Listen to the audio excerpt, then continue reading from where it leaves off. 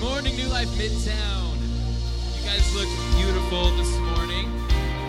I'm so excited for you guys to be here with us this morning, both in person and online. Welcome, welcome. If you guys don't mind standing up with me as we get to worship the King of Kings and the Lord of Lords. Woo!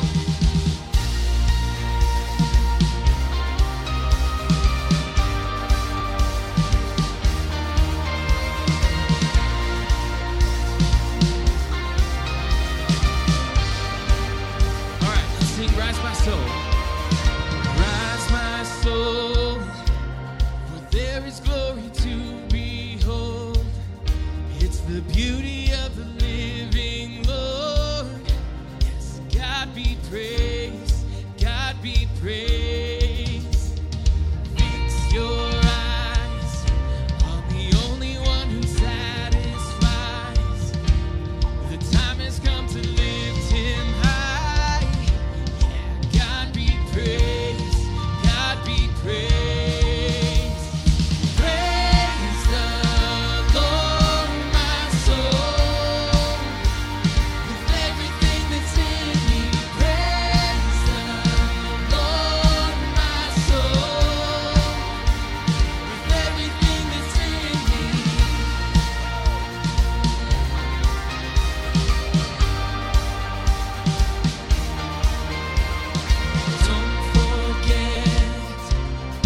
Lord and all his benefits. There's no promise that he hasn't kept. Yeah, God be praised, God be praised. Praise the Lord, my soul, with everything that's in me. Praise the Lord, my soul, with everything that's in me. Praise the Lord, my soul, with everything that's in me. Praise the Lord, my soul, with everything that's in me. Yes, Lord, we worship you. Worthy are you, God. You heal our diseases. Sing this, come on. Who heals our diseases, forgives all our sin, who crowns us with mercy and every good thing, who's rich in compassion, abounding in love. Praise to the Father, the Spirit, and Son, who heals our diseases, forgives all our sin, who crowns us with mercy and every good thing, who's rich in compassion, abounding in love. Praise to the Father, the Spirit, and Son, who heals our diseases, forgives all our sin, who crowns us with mercy and every good thing, who's rich in compassion, abounding in love. Praise to the Father, the Spirit, and Son. Praise the Lord, my soul, with everything that's in me. Praise the Lord, my soul, with everything that's in me. Praise the Lord, my soul, with everything that's in me. Praise the Lord, my soul. Sing who heals. Everything that's in me. Who heals our diseases, forgives all our sin, who crowns us with mercy and every good thing. Praise the Lord, my soul, with everything that's in me.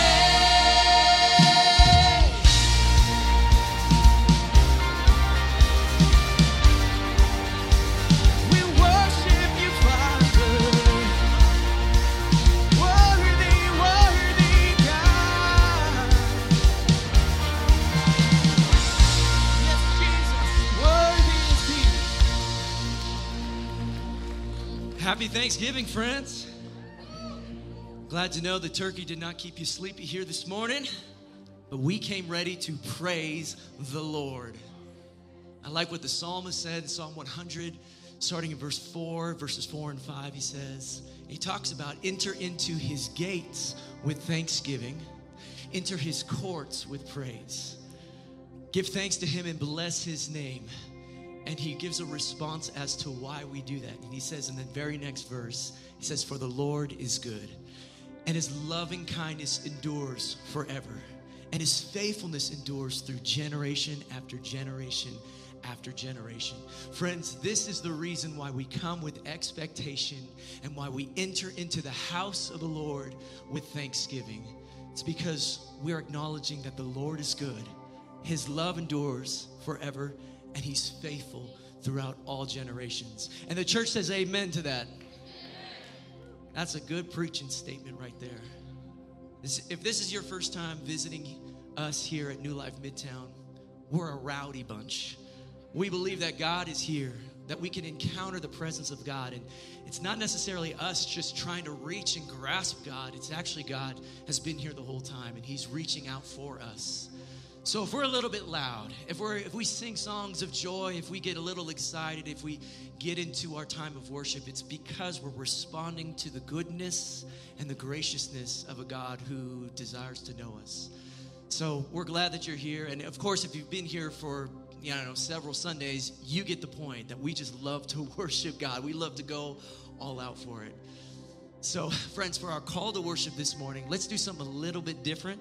Instead of reading a psalm together, let us pray a prayer. This is a prayer that's being prayed over thousands of churches around the globe. In an act of solidarity, in an act of unity, let's pray this prayer together. Almighty and everlasting God, whose will it is to restore all things in your well-beloved Son, the King of kings and Lord of lords, mercifully grant that the peoples of the earth, divided and enslaved by sin, may be freed and brought together under his most gracious rule, who lives and reigns with you and the Holy Spirit, one God, now and forever. Amen. Friends, let us worship this God, God the Father, God the Son, and God the Spirit this morning with hearts full of thankfulness for his compassion and his love. Let's respond to him this morning.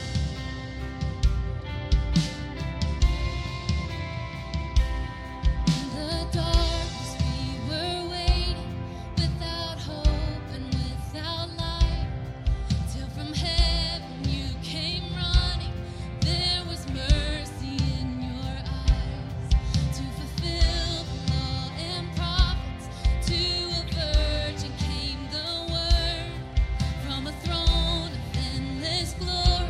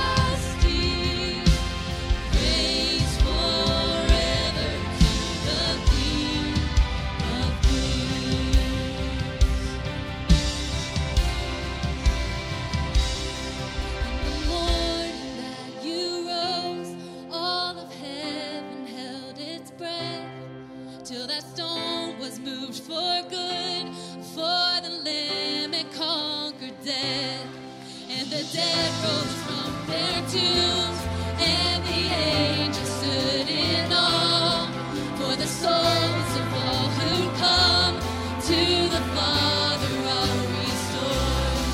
And the church of Christ was born, then the Spirit lit the flame.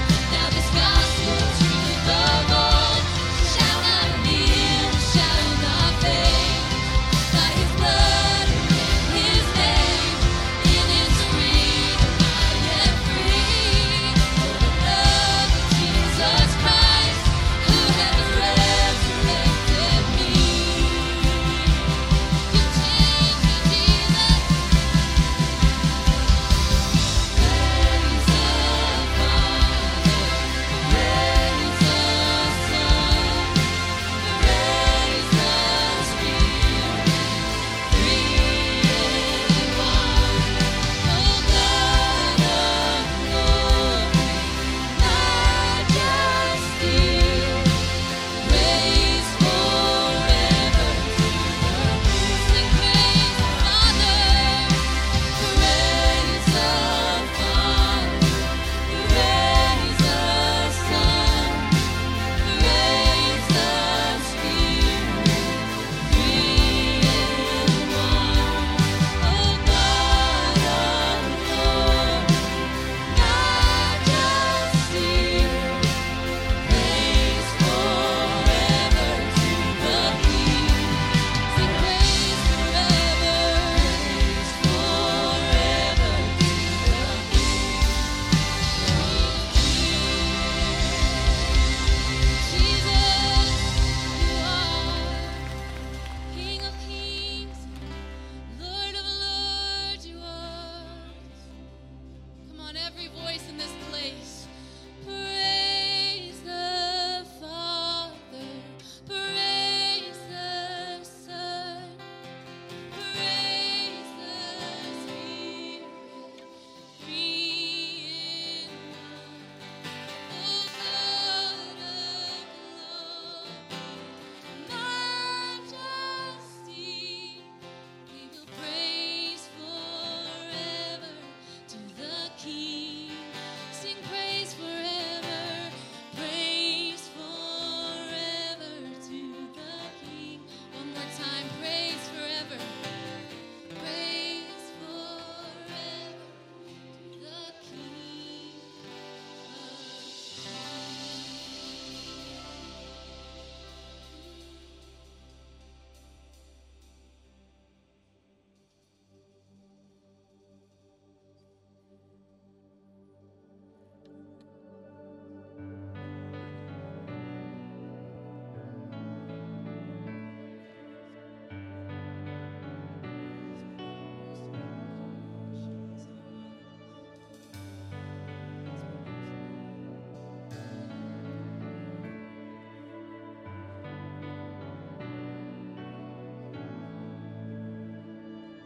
How lovely your creation shines, how glorious from sky to sea. All beauty is a blazing sign to God the everlasting. Glory to the Father, glory to the Son, glory to the Holy Spirit, as it was in the beginning,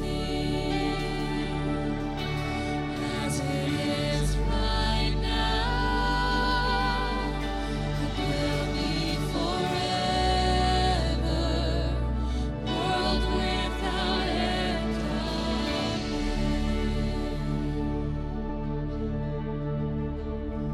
The glory of Almighty God,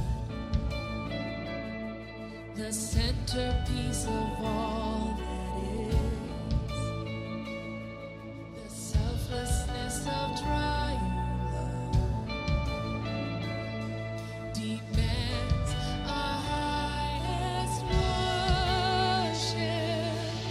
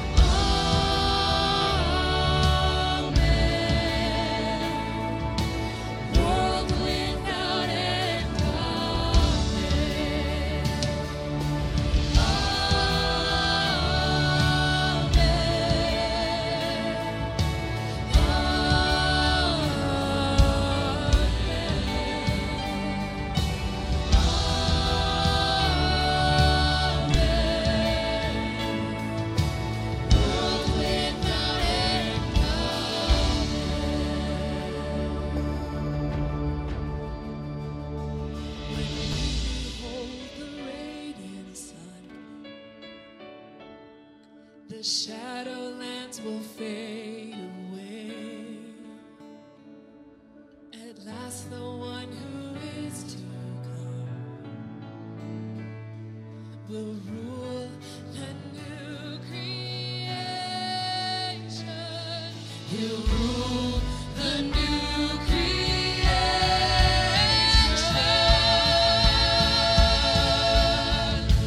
Glory to the Father. Glory to the Son. Glory to the Holy Spirit, as it was in the beginning, as it is right now, and will be forever, world without end.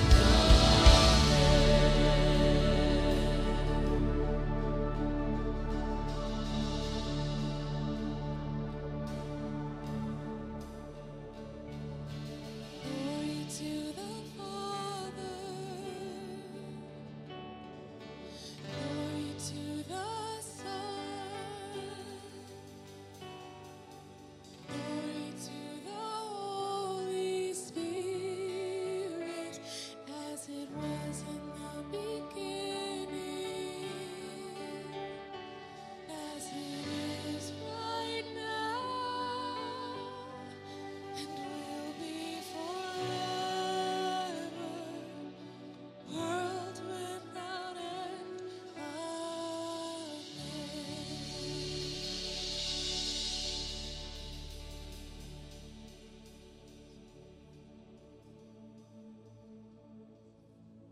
Father God, we are so grateful for all that you have done for us. Truly, we have entered into your gates with thanksgiving. We've entered into your courts with praise.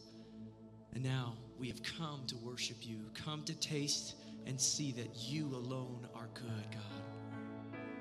How good you are, Lord. Yes. Yes, Lord. So good, so faithful. Come on, keep your eyes upon Jesus. Begin to thank him. Begin to worship him.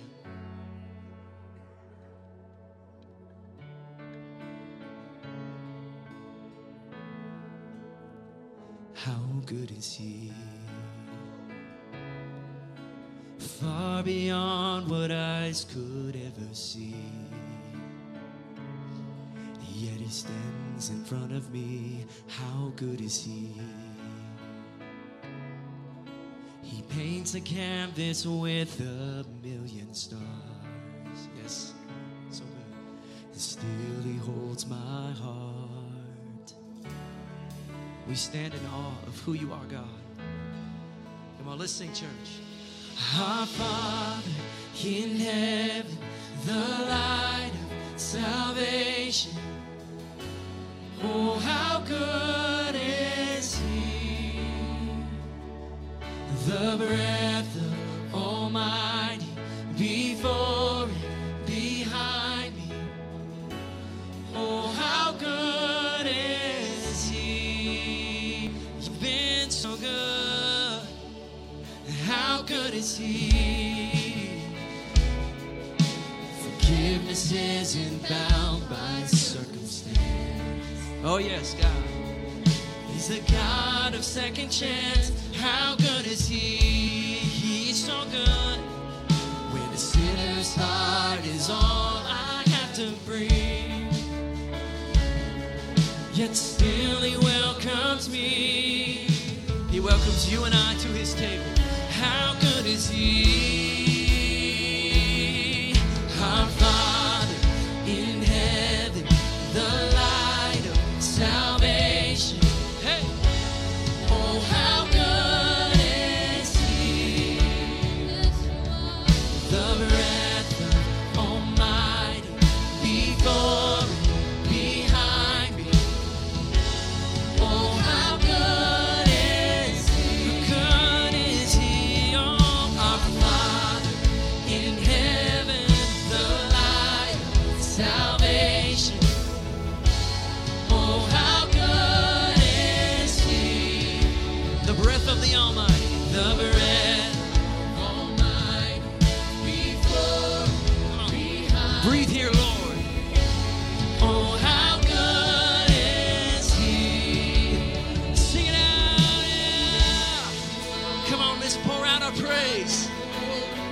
Let's be thankful.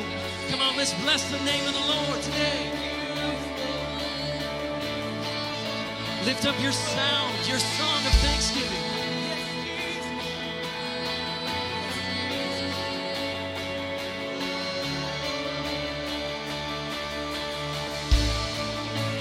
Pour it out, sing everything, with everything, for everything.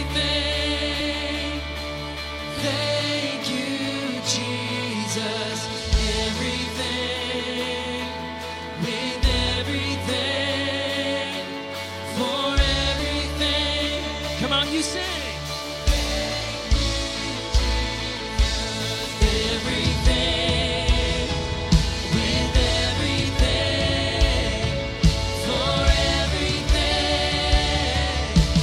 Thank you, Jesus. Everything. You've been so good, Lord. You've been so kind. Thank you, everything, with everything, for everything. Thank you, Jesus. Everything, with everything, for everything. Thank you, Jesus.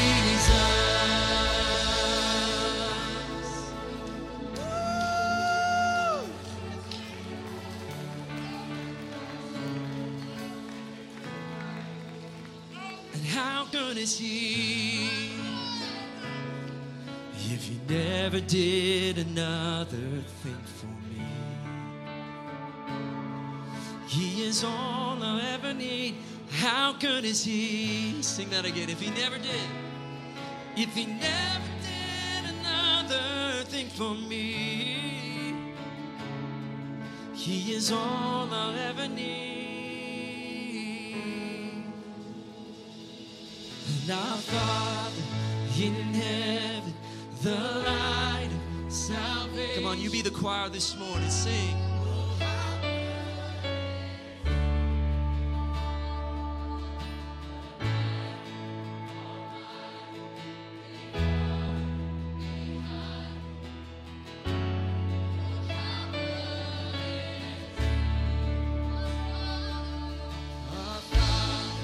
In Him, the light, salvation. Oh, how good is He? The breath on mine, before, behind me. Oh, how good is He? Our Father in heaven, the light of salvation. Oh, how good is He? The breath on mine, before. Feel the wind of the Spirit here. Yeah. Oh, how good Now let's give Him everything. Come on, let's sing everything. Oh, everything, with everything, for everything. We sing, thank you, Jesus, for the cross, for life eternal, for healing, Lord. Thank you, Jesus. Everything my soul will sing.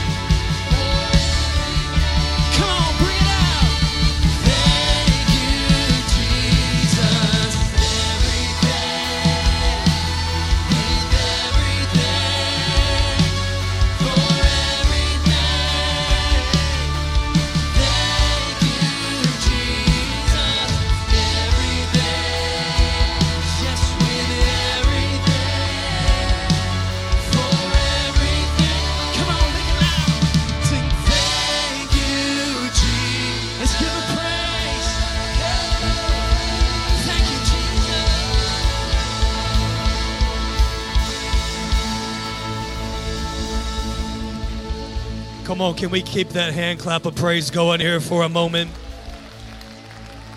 Oh, God. The Bible talks about a sacrifice of praise. A sacrifice of praise. Lord, will we praise you even when everything doesn't seem like it's going right or everything isn't as it should be? Lord, we bring an offering of praise and thanksgiving to you today because you're worthy, because you're good. Friends, what I want to do right now is invite you into a space where you can just take some personal inventory of the areas of your life where you're grateful for the goodness of God. Just take a moment. Let thanksgiving enter into your mind. Let it well up within your heart. Let it come out of your mouth. Thank Him for His goodness, His unchanging character. He's predictable. He's faithful. He's constant. He's unchanging. And God, we thank you that you're a God that we can count on, that you're a God who's faithful. In every season, in every situation, in every circumstance of life, God, we know that we can trust you because you're faithful. Lord, we thank you that you're always moving and working on our behalf. God, that you're always moving and working on our behalf. And God, for that we're thankful.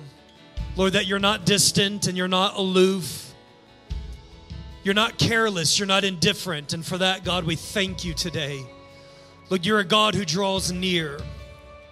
And we thank you for that. Thank you that you stepped into humanity, God, that you became one of us so that you could redeem us.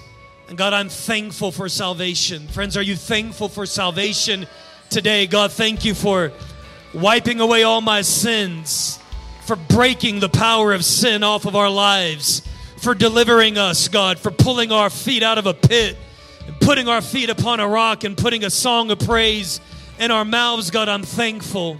Lord, I'm thankful that you broke addictions and bondages off of our lives. Oh, God, I'm thankful for your mercy and for your grace that are never ending. And so today, Lord, from your people to you, we just say thank you. Our hearts, oh God, are filled with gratitude. Our hearts are filled with thanksgiving.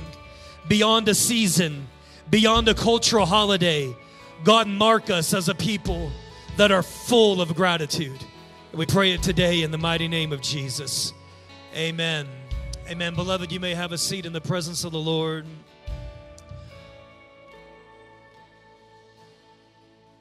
I think I have figured out the trick to just getting a worship service full of energy. Just hop everybody up with sugar beforehand. Load them up with coffee and pie, and man, the place is on fire. Whatever it takes, right? No, but with all seriousness, man, you guys leaned in, and you guys connected, and you guys pressed in, and you helped create an atmosphere. You helped create an environment where faith is present, where the presence of God is so tangible, where the glory of God is real. In fact, you're going to hear this in a few moments when Sarah comes to preach the word. I had never seen this before. But when Moses asked God to show him his glory, God showed him his goodness. So sometimes I think we can make the glory of God something that's so mystical and nebulous. And yet God is saying, if you will focus on my goodness, my glory will appear.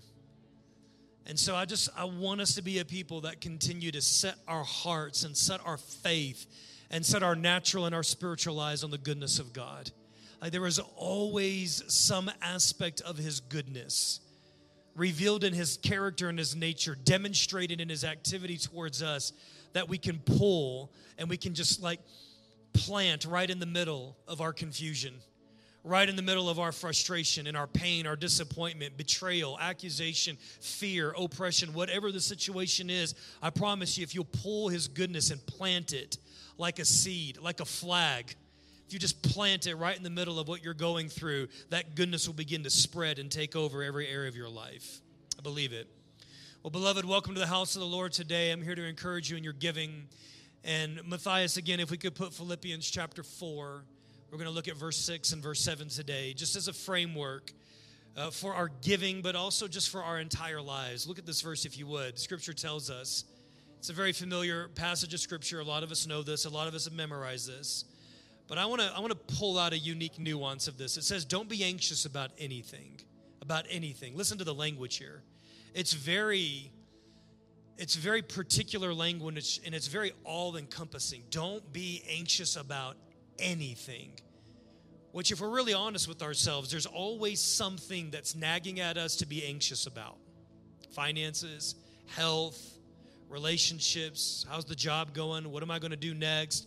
What degree am I going to pick? What college am I going to go to? There's always something that's trying to pull us into a state of anxiety. And yet the promise here is that there is a place in God that we can live in that is free from anxiety. And here's part of how we get to that place, how we live in that space. Don't be anxious about anything, but, here's the next word, in everything.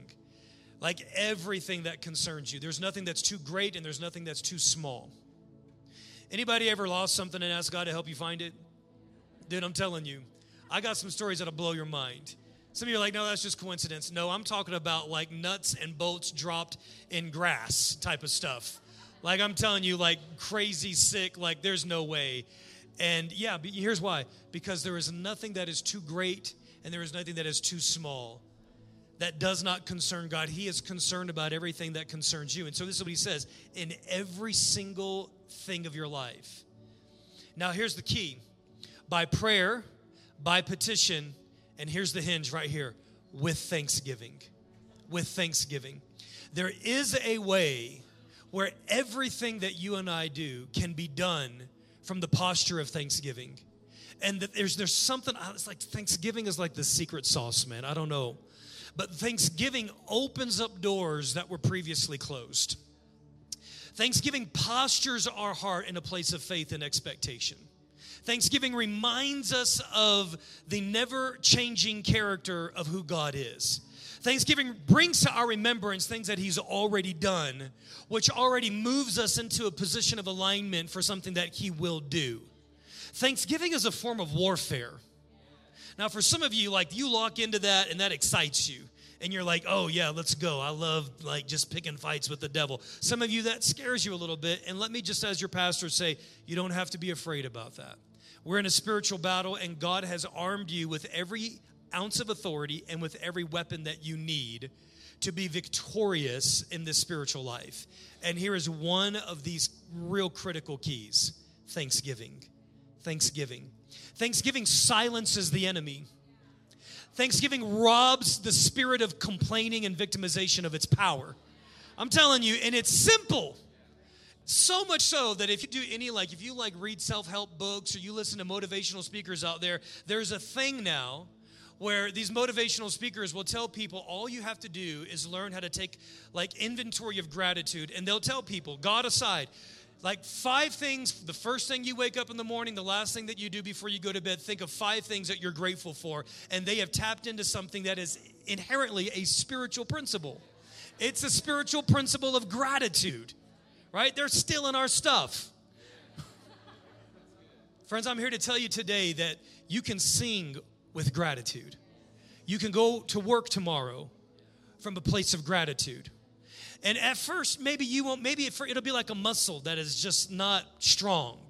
At first, it may feel like you're faking it, right? Do it out of faith and do it out of obedience. And just wake up and say, Lord, I'm grateful for the job that I have today. Lord, I'm grateful that I woke up this morning. Lord, I'm grateful for the house that I'm living in. Lord, I'm grateful for these clothes that I put on today. I'm grateful that there's air in my lungs, that I'm breathing. Lord, I'm grateful that maybe it's not the job that I want, but it's a job that I have, and I'm grateful for it. And all of a sudden what happens is that you're taking the building blocks of everything that's around you in life, and you're turning it into praise. And you're building a throne out of the building blocks of the natural experiences of your life. And here's what will happen. With thanksgiving, God will come in. He'll sit on the throne of your thanksgiving. And all of a sudden, what you'll find is that not only your mind and your attitude and your heart and your demeanor and your disposition will begin to change, but over the course of time, you'll begin to set atmospheres of thanksgiving, which will attract blessing to you. Sorry, I did not mean to go all of those places today. I just want to encourage you to give today from a place of thanksgiving. All right, it's not my show today. All right, let us pray the prayer of the giving liturgy. There it is, the giving liturgy. I need you to throw that stuff off me and get me on track, bro. All right, friends, no matter how you give, whether you give physically by writing checks or with cash, or whether you give online, today I want to encourage you, let us give from an attitude and a posture of thanksgiving, because he has given every good thing to us, and so we give back to him with hearts of absolute gratitude and thanksgiving. Let's pray this prayer. Father, you are the abundant giver of all good things. Train us to delight in holy dependence. Lead us to honor you with all of our resources. Free us from the deceitfulness of greed and earthly riches. Teach us to give generously with open hands and joy-filled hearts, that we might receive abundantly and flourish for the sake of others and your purposes in the earth. Amen. Amen. Moms and dads, if you bring your kids close, or grandparents or aunts and uncles, just bring your kids in really close. And we're going to pray for them. We're going to bless them as we send them to go receive the word of the Lord upstairs. But we're going to do this by praying the Lord's Prayer together. And again, I invite you to pray together with me. Our Father, who art in heaven, hallowed be your name. Your kingdom come, your will be done on earth as it is in heaven. Lord, give us this day our daily bread, and forgive us our sins as we forgive those who have sinned against us. And lead us not into temptation, but deliver us from evil. For yours is the kingdom and the power and the glory forever. Amen. All right, kids, we bless you. We love you. You guys have an incredible time upstairs. Everyone else, I want to invite you to stand. I want you to connect with people that are around you. Make a friend or greet an old friend, and we'll bring the word here in a few moments. Ooh, it's hard to pull out of that.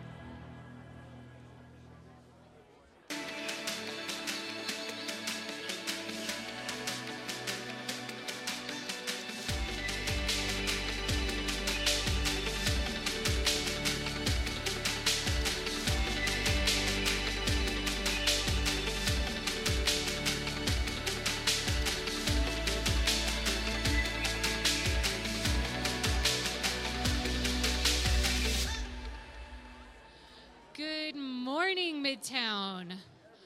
I'd love to invite you to start taking your seats. Guys, it's great to see you all this morning.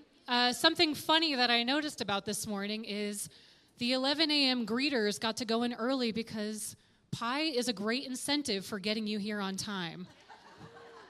I did. I called you out. I even said to Pastor Jade, I have a comment, and I don't know if I want to make it. And I did it. I couldn't help it. But hey, guys, Pie Sunday. Isn't it a great day? And I just want to say something about the pie. For those of you with children who are in children's church right now who went to church with 6 pieces of pie in their stomachs and very, energy levels just going like this, just thank the person serving your kids today when you pick them up, because undoubtedly they are feeling the effects right now. Amen. Okay, we also have leftover pie, so for those of you whose diet starts tomorrow, you can get the pie from the gym after service. I'm talking to myself. My diet starts tomorrow after Pie Sunday. Well, quick announcements for you guys. Number 1, Women Are Kindred Holiday Market is on December 9th. So If you are like me and love to shop, please show up. We'll have women who own small businesses right here in our church. They're selling what they have to sell, and then people from all over the city. And it's a great time to buy gifts for the holidays. So you can sign up at the Welcome Center or online. And you might have noticed, I saw a few of you stop by in the Fireside Cafe. We have the giving tree set up. There's not an actual tree, but there is a table for giving tree. And really, every year, we love to bless families in our city who are in need, who can't afford to buy Christmas gifts for their kids, and we want to bless them. And this year, we are adopting families from Mann Middle School. And last year we did staff members, and this year we're doing staff and student families. So we have an opportunity to touch not only the staff, but reach the community around, and I think it's going to be really powerful. So we have a few left out there. If you want to participate and give, you can go out. I can help you sign up for that, and you can see the needs that are available, and we'll have more up next week. And that's all I have for you today. Okay, by show of hands, who is burning up in here? Who is like super hot? Who's freezing cold? Oh, wow, okay, very good. Jonathan, have Carrie take care of that if you would, bro. Yeah, that AC is going. Like, it was so nice and warm and toasty in first service, and y'all, it's a little chilly up in here. Okay, Sarah, come on up here if you would. Man, I'm telling you, yeah, give this girl a hand. This girl crushed it first service. So I need you not to change one single thing, like word for word. Oh gosh. Then all of a sudden, like this mental anxiety. Sarah has been a faithful member of this house for 12 years, her and her family. I have seen this woman grow. I have seen this woman be an incredible presence of strength in this house and an incredible friend to me and my family. And I just want to say, I didn't do this first service, but I should have. But every single time you get up here, Sarah, like the level of clarity, the level of confidence, the level of authority, and the anointing and the strength on your life, they just increase and increase. Guys, I don't want to put any like undue pressure on this woman, but I see her speaking on national stages. I do. Like, she carries something that I think that is well beyond the walls of Midtown. And this woman is a gift to have in this house. She is a teacher. She is a student of the word. And she lives what she studies, and she lives what she teaches. And listen, we're not taking a step down from Pastor Jade today. Like, we're really taking a step up. So I want you to make an atmosphere here that is easy for her to preach and easy for her to teach. And let's stretch forth our hands and pray for her right now. Father, we thank you for the gift, and we thank you for the vessel. Lord, I thank you for a life of faithfulness in you. Lord, I thank you for the 1,000 yeses that she said yes to the invitations of God, and the 1,000 no's where she said no to herself, that have brought her to a place, Lord, where she is speaking out of the overflow of her love for you and her love for your word and her love for theology. Lord, I know that she's not studying just so that she can speak. Lord, she studies because she wants to know you. And Lord, she has proven herself faithful in secret places. And so today, Lord, it is our honor to showcase her faithfulness and to receive from the good well that you have built in this woman. And so today we receive in Jesus' name, amen. Amen. Thank you. Wow, no pressure at all. No, it's great to be with you guys. My voice is already a little rocky. I told myself during worship, don't sing, don't sing, don't sing. You got to talk more. And I couldn't help but shout and praise the Lord. I shout in worship here. I sit on the front row so I can sing really loud. I can shout and nobody's head is in front of me getting it. But I shout to the Lord because I don't want to shout at my kids. I don't want to shout at my husband. I'm going to shout to the Lord. Some of y'all need that word this morning. Hallelujah, amen. Anyway, happy Thanksgiving. Unfortunately, this is not a Thanksgiving message. This is a pre-Advent message, I would say. So happy early Advent. Merry Christmas. How many of you have your tree up and have had it up for a while? Is there anybody who doesn't? I don't want to shame you. No, that's wonderful. It's people waiting till Advent, and I respect that.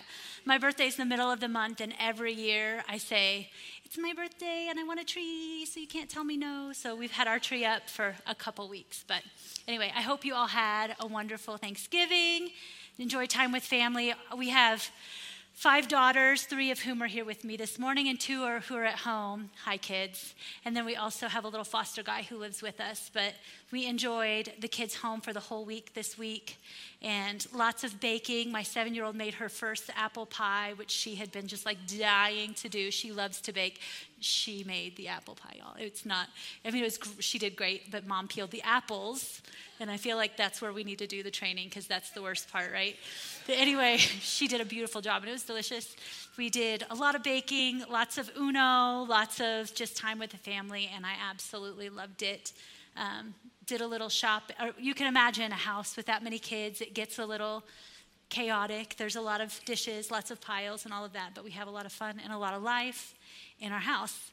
And yeah, so my teenagers and I went shopping this weekend to Pottery Barn along this theme, and I'm dragging them in there, and we're looking at all of these Belgian flax duvet covers with beautifully made beds with perfectly placed 25 pillows and beautiful little gingerbread pillows and decor that's just so gorgeous.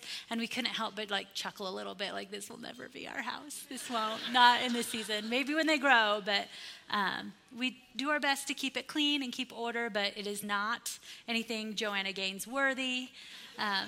But anyway, this morning I kind of want to, along that theme, just talk about our lives and how my desire, the same with my family, and living a life with the right priorities, right? I want a life with good memories and good habits and good stewardship. I want to teach my kids these things.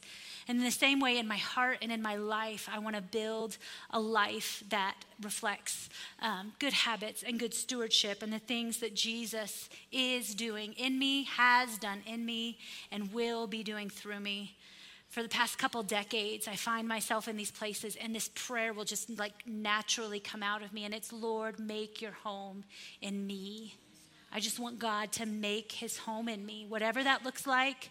Whatever mess that pulls me through, I want God to make his home in me. And that's a little bit of what I want to talk about this morning. I want us to think about, how do we build lives that reflect all that God has for us? Does that mean our lives are picture perfect? Of course, it does not. But I believe that God is taking every piece of our life and he's engaging us to make something beautiful out of it. We're going to read this morning from 1 Corinthians 3 and 4. And we're also going to pop into Exodus 32 and 33 if you want to put a finger over there as well. But while you guys are looking that up, I'm going to go ahead and pray for us.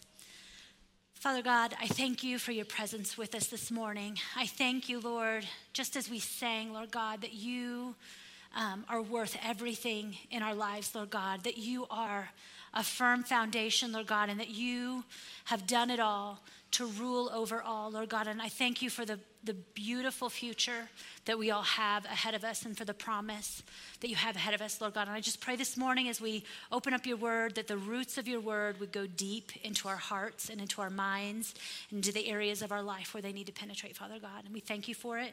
In Jesus' name, amen. So 1 Corinthians, this book of the Bible, is one written by Paul. He had gone to the church in Corinth to do missionary work. This was a port city. There's lots of Greek gods, Roman gods, everybody kind of coming together there. And he established a church there. And then he went on to Syria as his next stop for missionary journeying. And when he got to Syria, he started getting these letters about this church in Corinth saying, there's a lot of division, there's some problems happening. Paul, help. So Paul wrote some letters, and that's what we're going to read from today. We're going to start in verse 9 and read on to verse 16. It says, for we are God's co-workers. You are God's field, God's building. According to God's grace that was given to me, I have laid a foundation as a skilled master builder, and another builds on it. But each one must be careful how he builds on it. For no one can lay any other foundation than what has been laid down. That foundation is Jesus Christ. If anyone builds on that foundation with gold, silver, costly stones, wood, hay, or straw, each one's work will become obvious, for the day will disclose it, because it will be revealed by fire. The fire will test the quality of each one's work. If anyone's work that he has built survives, he will receive a reward. If anyone's work is burned up, it will be lost, but he will be saved, yet it will be like an escape through fire. Don't you yourselves know that you are God's sanctuary and that the Spirit of God lives in you? If anyone destroys God's sanctuary, God will destroy him. For God's sanctuary is holy, and that is what you are. This is the word of the Lord. I love this picture that Paul creates of our lives as God's building, God's temple, God's home. This idea of home has been a little bit of a theme for me. When I think of home, I don't just think of this place where family goes to reunite, as maybe some of us experienced last week. I don't just think about the game nights that we experienced as a family sometimes, or the gathering around the kitchen, or the dishes and all that stuff. Although I am very blessed to have those experiences, I think more about the place that offers us stability, and it's a place that offers us safety and security. There's probably others here who carry that as a very real thought in the forefront of your mind. Maybe you've experienced a home that was unstable and was unsafe, so you carry gratitude when you're in that place of home that carries that safety and stability. Or maybe you, like so many, have experienced a season of your life where you didn't have a home, where you were maybe one of the hidden homeless on a couch, or maybe you didn't have that place of stability or security. But I want to say that even though I recognize what that home carries for me, the home first, before it offers that place of cookies and game nights, it offers that stability for us. That has to come first in order for our life to be established. Another reason that this idea of home really carries a special place in my life, for the first 15 years of my life, my parents did ministry work, building or helping homeless shelters for men, for women, for families. So a lot of my early years were spent befriending little kids maybe who were coming in off the street, or doing Thanksgiving baskets. I have a lot of memories of that, sorting donations and all of these things, hanging out with guys and playing basketball. That were just needed a warm place to be. So it's this idea of home carries a special place. And I've even carried that, what I've experienced in that time, into later seasons of my life because of the time that I had in that place. Over the last 9 years, my family has served as foster parents, being just a safe place for kids who need a place to land for a season of their life while maybe some family gets things together. I say we've cared for everything from infants on feeding tubes to teenagers with attitudes. And we have just loved being able to serve our city in that way. My husband works in the housing market, so he spends his days helping people gain stability through home. And most recently, the last 6 months, I've served as the director of Mary's Home, which is a program here in Colorado Springs for single homeless moms who work hard. It's a high challenge program with high supports, but they're working to exit those cycles of poverty and the homelessness that they've experienced, many domestic violence. And we've been able to provide a really safe, wonderful, nurturing place for them to heal from trauma and to grow and exit those cycles. So home is special to me. So I appreciate and I value the stable foundation that it provides. In 1 Corinthians, where we were reading, verse 11 said, "For no one can lay any other foundation than what has been laid down. That foundation is Jesus Christ." Through high school, while my parents are in ministry, I could put some of you Army brats to shame if I told you the number of houses that I lived in by the time I graduated high school. With my parents, they had kind of an evangelistic spirit, and they would go and serve and support ministries and help get them on their feet and then kind of move on to the next thing. So I moved around quite a bit. And for some, that can be like literally an adverse childhood experience, if you're familiar with that. But I'm so thankful that I had the Lord in my life, because no matter where we went, I was confident and I knew that Jesus went with me. And I knew that I could go into a church and a place and I would experience the people of God, and that they would be an anchor for me in my relationship with the Lord in my life. So Jesus was this firm foundation. He brought the stability that I needed. I was reading this story in Exodus 32. It's the story of the Israelites and the golden calf. Many of us probably in this room are pretty familiar with some version of it. Moses led the Israelites out of Egyptian slavery, and he reminds them that they have a covenant with God, that God had established this covenant to make them his people, to establish them in a place that he would prepare for them, and to establish them under his rule. But in this passage in Exodus 32, we see them choosing to bring corruption into the camp instead of just doing what the Lord had asked of them. Moses had taken longer up on the mountain with God than they had the patience for. So they decided, let's go back to some of those old ways and let's add an idol to our worship practices. And Aaron was very quick to oblige. This moment of boredom enticed them to shift their gaze back to old, ungodly actions. We have to be very careful in those moments of our life where we're really bored or even when we're really busy to make sure that the enemy doesn't entice us and change our gaze away from the things that God has asked and required of us. So they don't consciously reject God. We see in verse 5 that Aaron makes this calf and he says, okay, tomorrow morning we're going to go worship the Lord. Except for this time they're bringing along their calf and some of their Egyptian party habits that I won't name out loud with my daughters in the room, along with them as they worshiped. We see that they wanted to ignore what God asked in order to make a less demanding way to worship God. They wanted a Savior, but they didn't want a Lord. And God wants to be the Lord of our lives, not in this mean authoritarian sort of like, let me control you sort of way. That's not what he's called us to, which we'll talk about. But he knows best. He knows best. He's worthy of our trust. The Israelites were trying to pretend that God could be changeable, that he was malleable like the cow that they made. Friends, be aware of a grace message that is not based on who Jesus is. Grace always leads us to who God is. It will not change who he is. Later on in this chapter, we see that God's like, I'm going to smite them all. Like, what are they doing? And Moses reminds God that he is full of loving compassion and tender care for them. And he says, you made a covenant. Sorry, you said you'd do this. And God relents. So we see through this story that God is trustworthy, that he keeps his covenant, that he is a reliable foundation for us. He's the true foundation, but he will not share that position. In 1 Corinthians 3, Paul goes on to talk to the church about how we build on this foundation.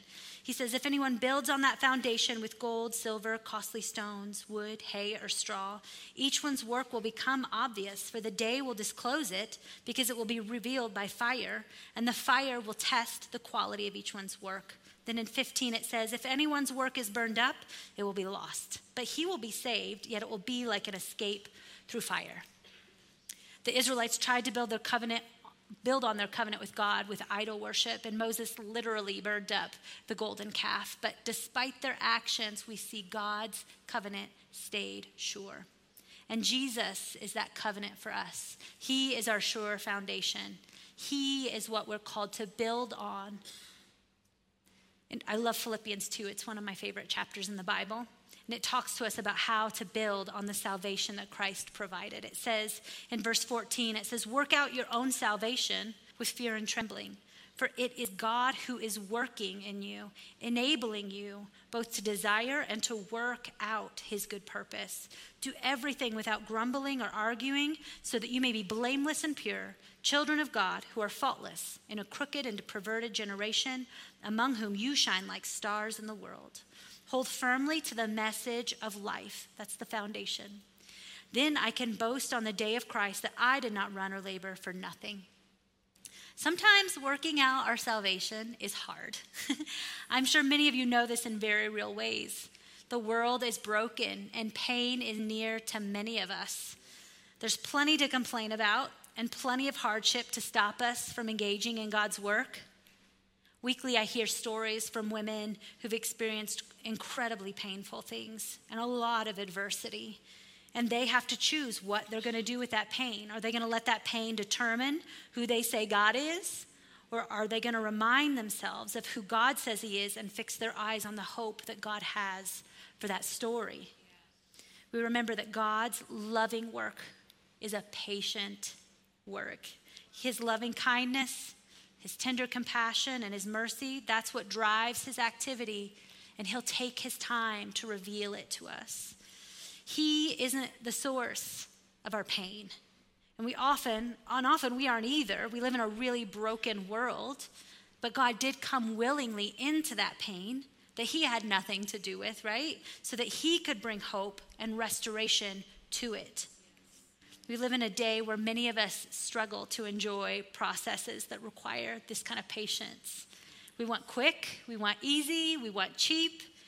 I can be like this. I was saying that Jade mentioned in his sermon a couple weeks ago that he will go to the grocery store and just savor all of the things on the shelf and take his time, pick out ingredients, read the labels and all of that. This is not me. This is not me. I get my phone out, I open up my meal planning app, my healthy and fast meal plan, and I pick out 4 or 5 recipes, shoot it to my grocery cart on my phone, still, mind you, send it to my house, and they deliver it to my door, and we are no longer having frozen pizzas and chicken nuggets. And it is wonderful. That is not how the work of God is in our life most of the time, right? There are times when he does amazing, miraculous things, but he works through those slow processes. I mentioned in first service that there's actually research that says that stopping and savoring things, that taking the time to be grateful for these processes, taking the time to be grateful for the things God is doing in our lives literally causes post-traumatic healing, post-traumatic growth. So we can go through really hard things, but if we posture ourselves in that place of gratitude that Pastor Jade was talking about, we can end up on the other side in God's redemptive work. These are God's principles, right? So posturing our hearts in gratitude is one way that God can bring his redemptive power to our situations. So the Israelites had spent generations in Egypt, a land full of idols. They'd been through a lot of abuse. They'd done all this empty productivity. And even though God had saved them from that place, it took 40 years outside of that with God before they were ready to go into the place he prepared for them. I want you to turn to your neighbor and say, God uses the process. The work of God, building with him, it often requires this patience, but it also requires intentionality. I know that doesn't sound like a super spiritual word, but we see it all throughout the Bible. The Israelites would have easily fallen back into these old mindsets if they weren't intentional to choose God's new and different way of doing things. After this golden calf incident, the Levites had to choose to dedicate themselves to God's plan, and it took some intentionality as they went through the camp and removed some of the people that were allowing this corruption to come in. I grew up in a charismatic church, and I'm guilty of experiencing things to be kind of like my meal planning, that God is going to show up instantly and miraculously, and I just need to wait for God to come and do all the things. I became a Christian and entered into the kingdom of light with one prayer, right? I didn't really have this understanding of the fact that I'd been saved, I was being saved, and that one day I will be saved, right? That's not always how God works. So we're not trying to escape the world. We're trying to co-lead with Christ in the world. He's got stuff for us to do. As long as there's a problem in this world, he's got stuff for us to do. I love what John Mark Comer says. He said, God will move miraculously to get us unstuck, but then he engages us with his authority to use knowledge and wisdom to bring answers to problems. A lot of us are probably familiar with the verse in Proverbs 24. In verse 3 and 4, it says, by wisdom a house is built, and through understanding it is established. Through knowledge its rooms are filled with rare and beautiful treasures. Guys, the things that we do matter. God wants a partner. He wants a friend. He doesn't want us to stay babies, needing him for everything forever. He wants us to stand up on our own 2 feet, right? I often think about all of the things that God's given us in our lives, the things we've experienced, the things we will experience, the things we do, all as things God has given us to manage, has given us as opportunities. If you look, or sometimes I think about it like a house, like we've already established our foundation is Jesus, right? Jesus is that firm, sure foundation that we can stand on, and we know that it is good and it is right. But then we have things like our family history, like our genealogy, and sometimes that can be like the floorboards of our house, and maybe they look great, or maybe there's some repairs that need to happen there. Sometimes we can think of the walls of our house as some of these experiences we have, maybe births, marriages, deaths, rites of passage, and all of these things are things God has given us that we're called to steward. Maybe things, even the mundane things, like maybe there's like this laundry room in this house that includes all of those mundane things we do, like our taxes and paperwork and waiting in lines and babysitting kids and all of these things that maybe don't seem like large things, but they are areas where God wants invited in and he wants to do a work. Maybe we have rooms where we've closed the door and we've said, God, I don't really want to look at that. I don't want to go there. And God is saying, I want to invade that space. I want to come there. I've called you to steward what I have given you. All of these things are experiences that we hold, that we steward in these figurative houses. And God wants to turn them into beautiful spaces. At the end of 1 Corinthians 3, verses 22 and 23, Paul tells the church that whether it's the world or life or death or things present or things to come, everything is ours. We're not mastered by the world, but what the world throws at us now becomes an opportunity through Christ to build on what he has begun in our lives. Right now, some experiences might look like damage, some might need new life, you've already maybe put the work in and they're beautifully restored. Some things might need completely rebuilt. Some things probably should never have made their way into your house in the first place. And maybe there's some things that God is saying, hey, you should let this in. This is going to be good, and you're just resisting. But God is saying, I'm calling you to steward and to manage these things. Some of us are sitting and walking in a ton of anxiety because we're waiting for magic to happen. When God is saying, I want to do great things with you and through you. God not only wants to know you, but he wants you to walk in this incredible authority that he paid for, that he's inviting us into. I always imagine the Father God and the Holy Spirit and Jesus in this perfect relationship of joy. And, they're doing things. They're at work. They're in perfect love and perfect grace, in perfect peace and perfect generosity. And he's invited us up into that place where they are. And he's calling us to work with him in these situations. And that doesn't mean we get to do it our way. This means that we get to use this wisdom that God gives us to do things his way, the best way, right? In that golden calf story that we talked about, Moses, as I mentioned, stands in the gap for Israel and reminds God of his covenant with them. But I love how Moses and God are in this radical partnership. Like Moses is reminding God who he was in order to save this nation. Moses basically goes into the boss's office and says, you did it kind of wrong, and then told him, according to the rules you put into place, here's what you should do. Like, what? That's a lot of, yeah. Sometimes I have a teenager who's learning to drive, and she is learning all of the rules of the road, and they are very fresh on her mind. And it can be incriminating as a driver for her to tell me the things that she knows. I have a 7-year-old who is learning addition and subtraction, and she'll come and tell me the math, like, Mom, this is how you do this and that. And I'm just like, you are 7 years old. Thank you so much. But it's, as a mom, it blesses your heart. It really does, to see these kids growing and learning in these things that are going to make them beautiful women someday, and that are causing them to grow. And I think in the same way, God loves to see us rule well the things that we've been given. In 1 Corinthians 3:17, it says, God's sanctuary is holy, and that is what you are. Do you know what that means? That means that because of Jesus, the circumstances of our lives are not only areas we're called to rule and build the kingdom of God with God, but now they're holy moments in the making. They're opportunity for God to come and fill that space, that challenging boss, that prodigal son, that painful thing that may have happened. God is making it into a story of his holiness. It's a promise.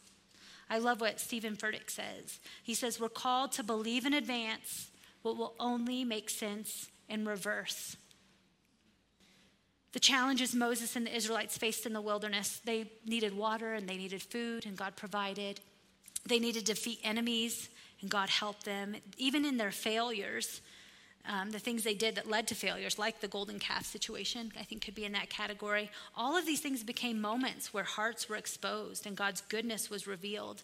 When we reach these places in our lives where there's tension, where there's hardship, we can lean into these things and say, okay, God, what are you showing me? How can I grow?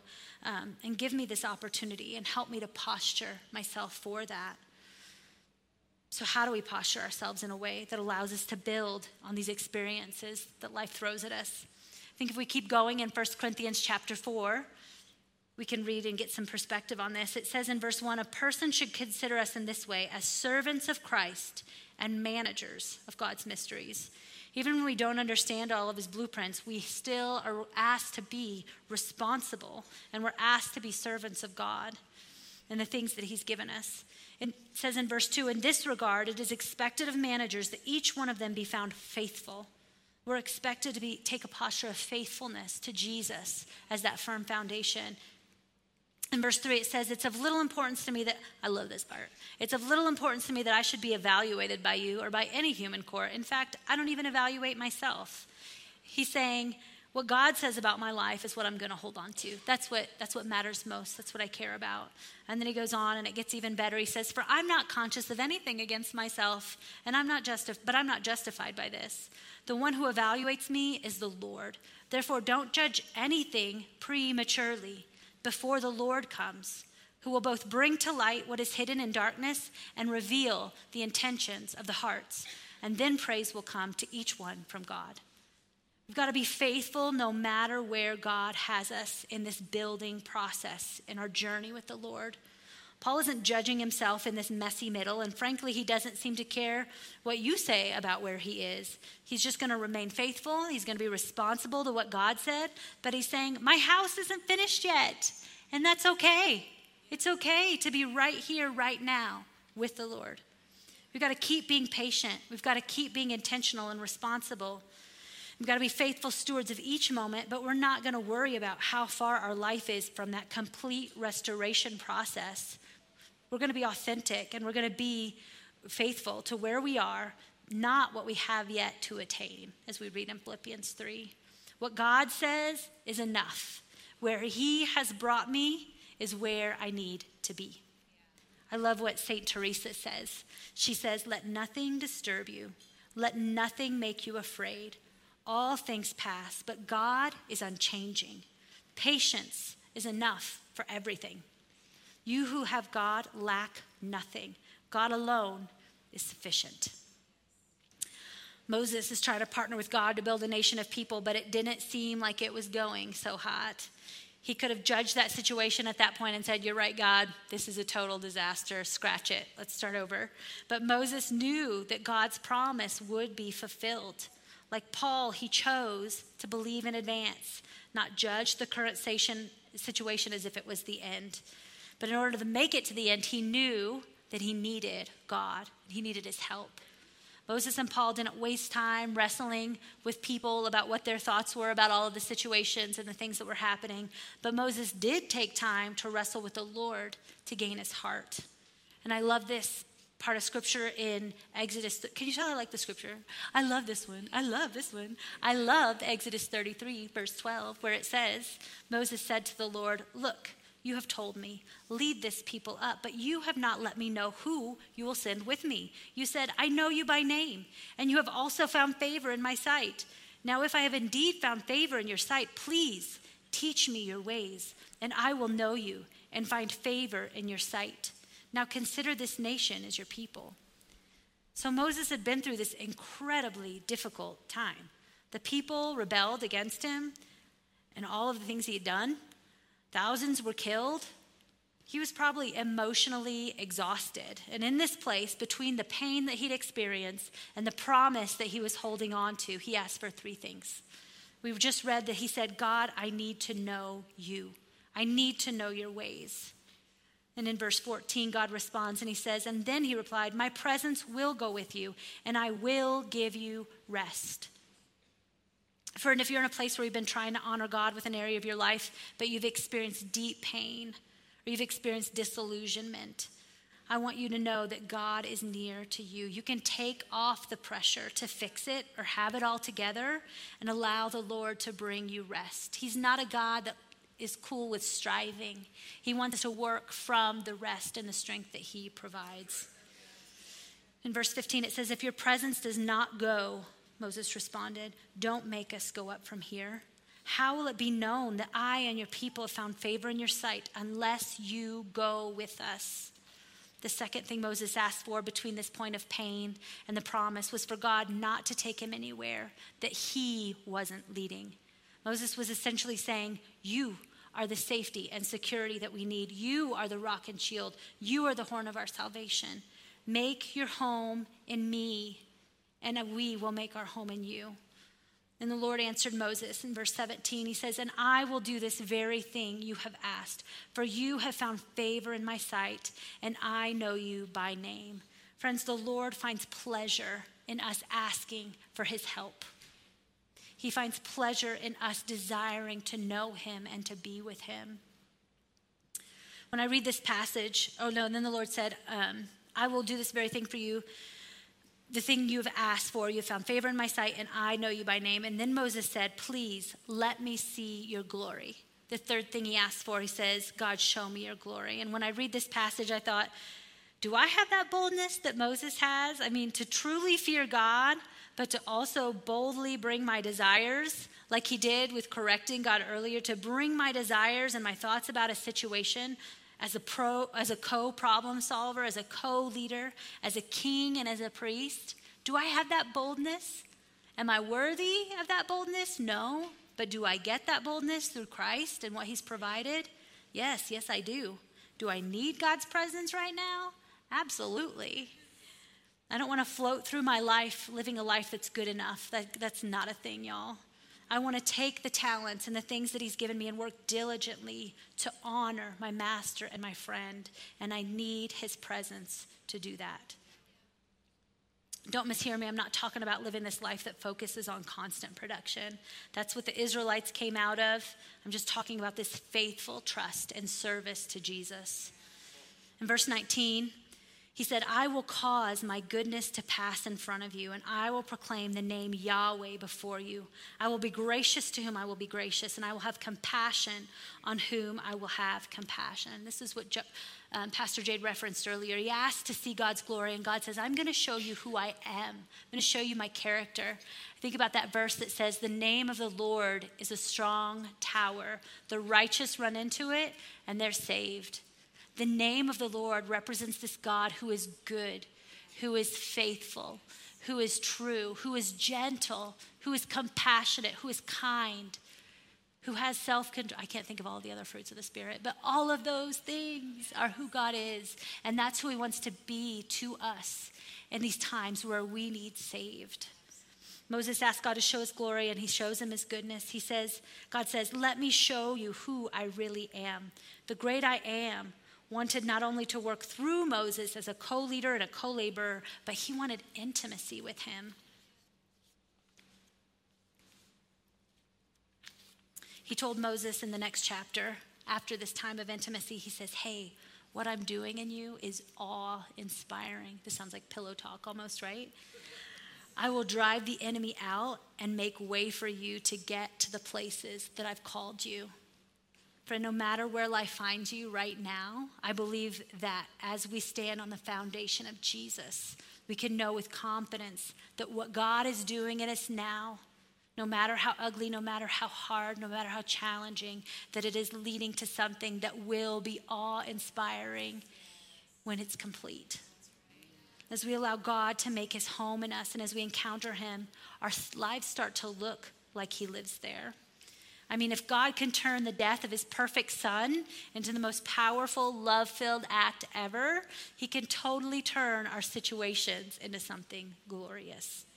Things that were broken move towards restoration, ashes turn towards beauty, and our messages turn to joy instead of messages of doom. That's what God does in our lives. So worship wants to come up, whoever that is. I want to just share my encouragement for us this morning as we approach we're almost to Advent next week, is that God's goodness is at work in the waiting. The wonderful counselor, the mighty God, that Prince of Peace, God who is with us is present, and he's at work, and he's coming again to make all of it right. My challenge for us is to never stop inviting the glory of God into every area. From glorious moments to the mundane to those messy middles, God wants to reveal his heart. He wants to change you into his likeness. So as we come to the table this morning, maybe you're someone who's never really invited God to be the ruler and the foundation of your life. I want you to know that God loves you right where you are. Maybe the world has thrown a lot at you and life has been very unsure, but I want you to know that God can be trusted. He's faithful. Maybe you're here this morning and you're holding a lot of pain and a lot of frustration over things that have happened throughout your life or that are happening right now. And I want to remind you that God is present in that space. You're not alone in any season of your life. I want to remind you that this bread and this cup can remind us that he is present in the pain and that he's purchased beautiful redemption for your situation and your story. Maybe in your disappointment, you started to try to build things that God never called you to build. I feel like for those people, God's saying, I'm enough for you. Will you trust me again? As we take this time to remember what Christ has laid down for us, I want you to determine what you might not be meant to carry in this season coming forward. And as we come forward to receive the elements, I want you to ask the Lord if there are spaces and areas of your life where God wants just to be invited in. He just wants to make his home in those spaces to do good and beautiful and glorious things. Amen. If y'all will stand with me, I'm going to invite you to go ahead and exit out the left side of your rows and come and grab the elements and return to your seats, and we will take those together.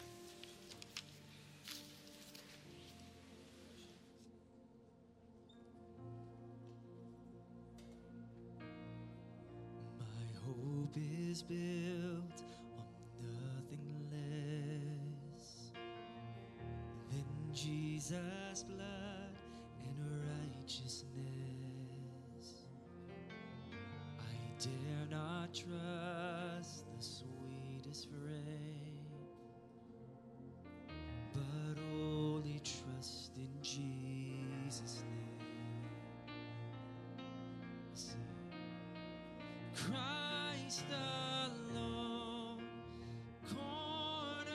cornerstone, weak made strong in the Savior's love. Through the storm, he is Lord, Lord of all.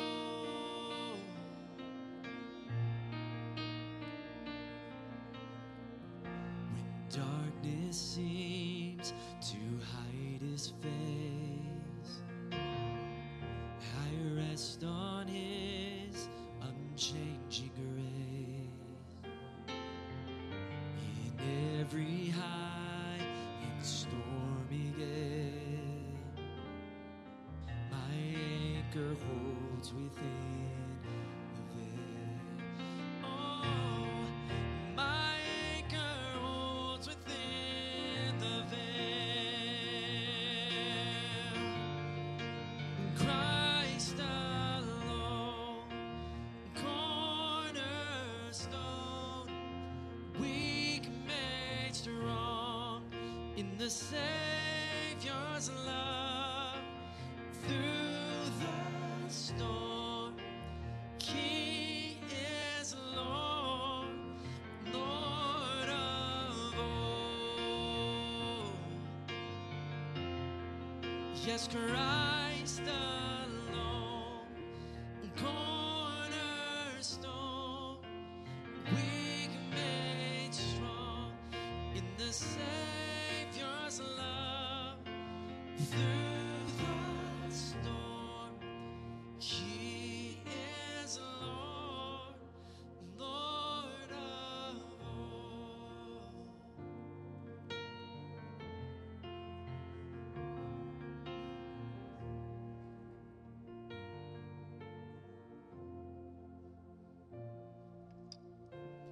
Hey, Matthias, if we can put up the prayer of confession. We didn't do this first service. I want us to pray this prayer of confession. And as we do, we will be thinking inevitably about the ways that we have sinned against God and our neighbor, the things that we have done and left undone. But in particular, I felt prompted sitting down there thinking that we need to repent for the ways that we have prematurely judged God's activity in our lives. where we've made judgments and said, God left me, or God wasn't in this. It is just that the glass is dark, as Paul says elsewhere in 1 Corinthians. And so we're going to pray this ancient prayer together. And if there's nothing else on your mind to repent from, if you were an angel over Thanksgiving with your families,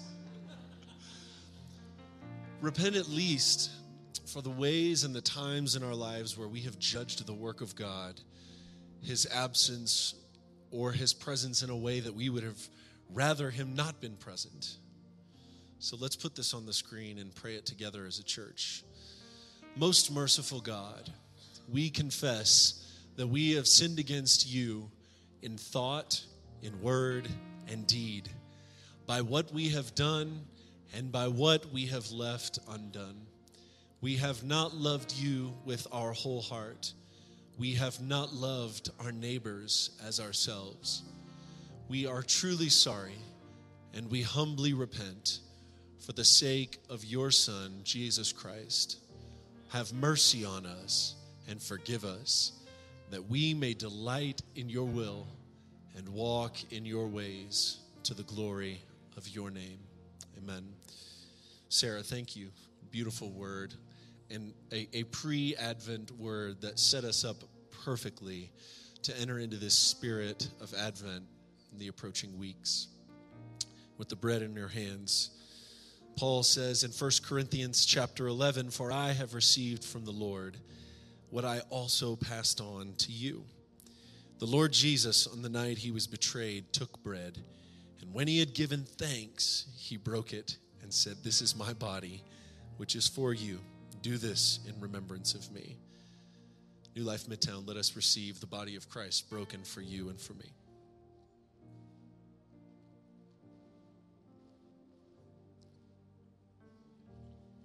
And in the same manner, after supper, he took the cup, saying, "This cup is the new covenant in my blood.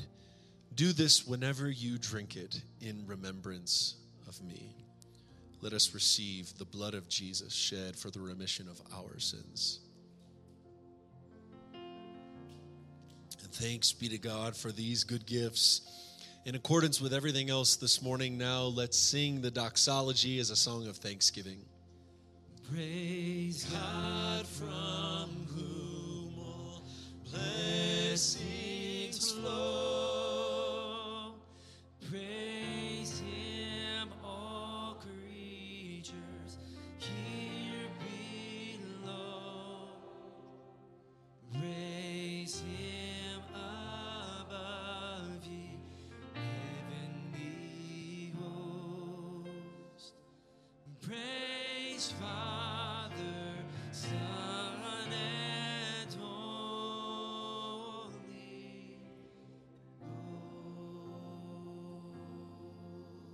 Ghost. It is good for us to have been gathered as the people of God, and now we will be faithfully sent back out into the world. If you would, just posture your hands like this in a position to receive a commissioning. We are the people of God, those who have been saved by the blood of Jesus and filled with the power of the Spirit. Now go out into the world and partner with the work of the Spirit in the house that he is building in you and through you. Go in peace. You are dismissed.